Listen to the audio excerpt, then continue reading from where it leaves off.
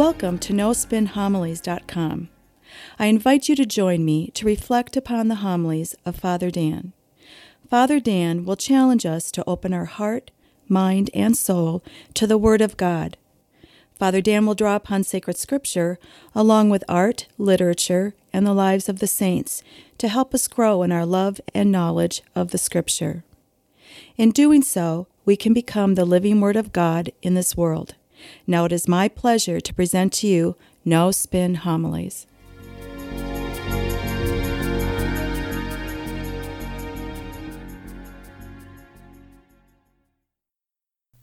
The readings for this weekend reveal God's righteousness, His passion to set all things right, especially for the poor and the marginalized in our society. A great example of this is the Israelites themselves as a nation.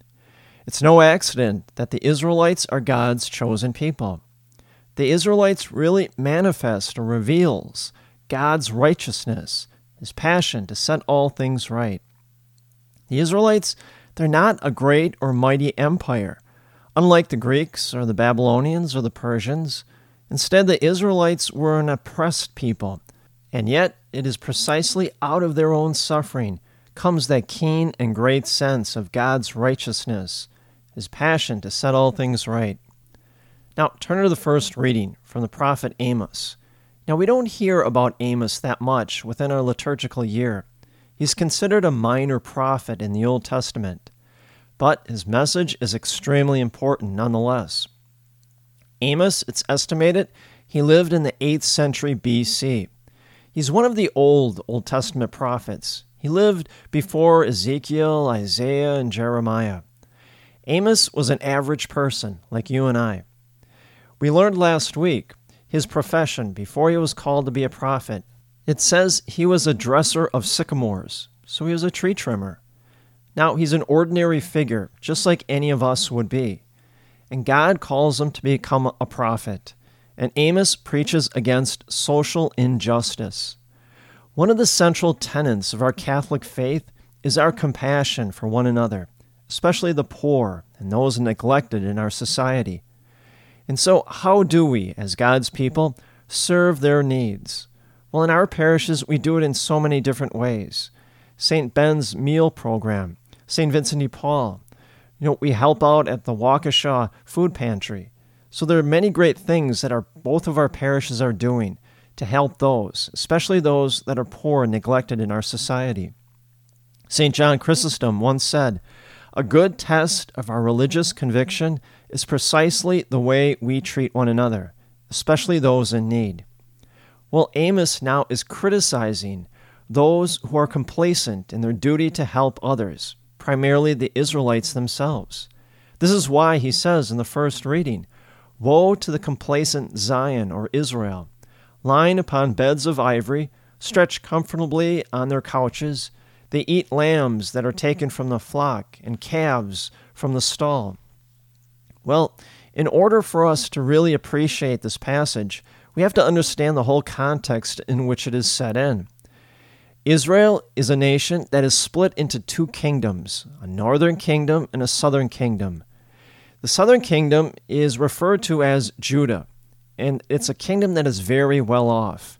There are very many rich people, very affluent. They want for nothing.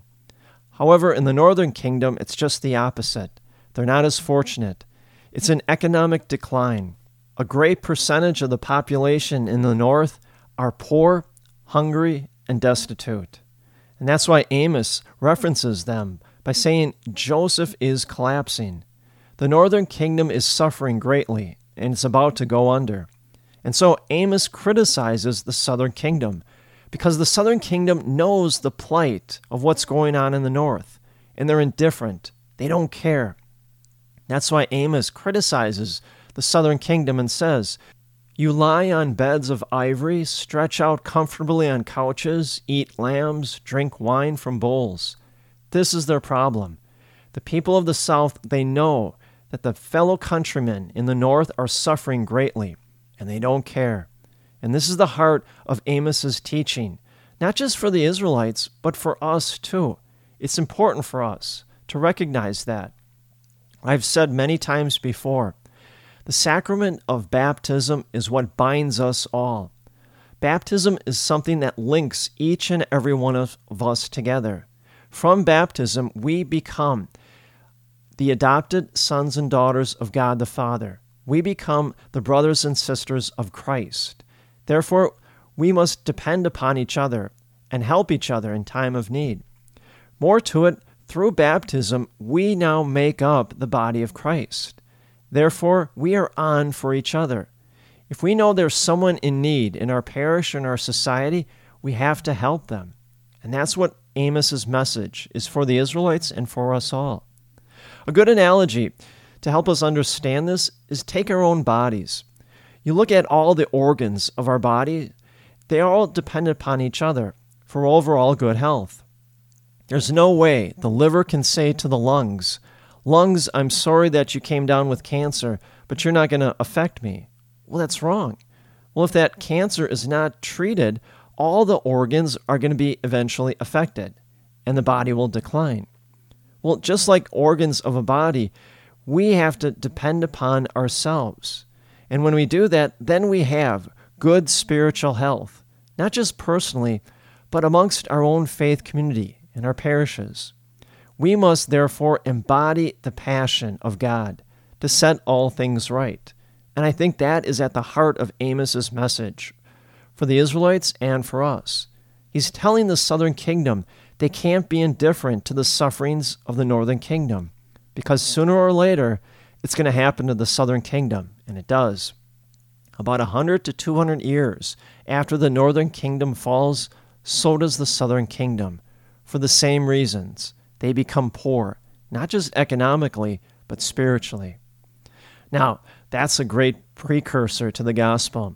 Jesus, like Amos, he rails against those that are complacent and indifferent to those in need. Jesus gives us this great parable. It's entitled Dives and Lazarus. Dives is a Latin word, which means rich. Notice how it begins. There was a rich man who dressed in purple garments and fine linen and dined sumptuously each day. And lying at his door was a poor man named Lazarus, covered with sores, who would have gladly eaten his fill of the scraps that fell from the rich man's table. Dogs even used to come and lick his wounds. Notice the details here. This rich man, he's clothed in purple. Purple is the color of royalty, and so we can assume this is a man of great influence, especially in how he dresses. In our day and age, it would be like a man wearing an Armani suit. Notice Lazarus, how he's described. He's poor, he's homeless, he's hungry, he's starving to death. But also he's covered with sores, which means he's in constant pain. Notice the other detail, that the dogs would lick his wounds. Well, what we have to understand is in the ancient world, the Jews did not like dogs whatsoever. In fact, they kept their distance from dogs. Now we, in the 21st century, most of us, have dogs as pets. They're good companions. We love them. But not in the ancient world, especially for a Jew. They kept their distance from dogs. They didn't want anything to do with a dog because dogs were considered unclean animals. And so symbolically speaking, we see just how much Lazarus is an outcast. He is at the same level as the dogs. Now notice also, too, this rich man and his disposition. He's utterly unaware of Lazarus' presence being at his doorstep, but also Lazarus' condition, homeless, starving to death, and in constant pain. Now, both men die, and now we see God's passion to set all things right. But we just don't see it here in the parable. We see that theme that echoes throughout all of sacred Scripture, whether it's Old Testament or New Testament. I'll give you some examples, just what Jesus says alone. Jesus once said, "It's not sacrifice I desire, but mercy and justice." Or that great parable, Jesus says, "Lord, when did we see you hungry and feed you, or thirsty and give you drink, or a stranger and welcome you? Whatever you did to the least of these, you did it for me." And so that is at the heart of the message from Jesus as well as Amos. Now we say to ourselves, okay, I get it, I understand, but what does this mean? How am I to apply it in my life? Well, allow yourself to be used as an instrument of God's grace, to embody that passion to set all things right, especially those people that need our assistance. I'll give you a great example of this. Mother Teresa. She was once interviewed by a reporter, and the reporter asked her, he said, how can you keep this going? How can you feed the hungry, comfort the dying, bathe the poor, and do it 24 hours a day, 7 days a week, for 30 plus years, and not burning out, or not just simply giving up? And without missing a beat, Mother Teresa immediately answered him and said, I look into their faces. I look into the face of the tiny baby I'm holding in my arms that's starving I'm trying to feed. I look into the face of the dying person I'm trying to comfort. I look into the face of the person whose wounds I'm trying to bandage.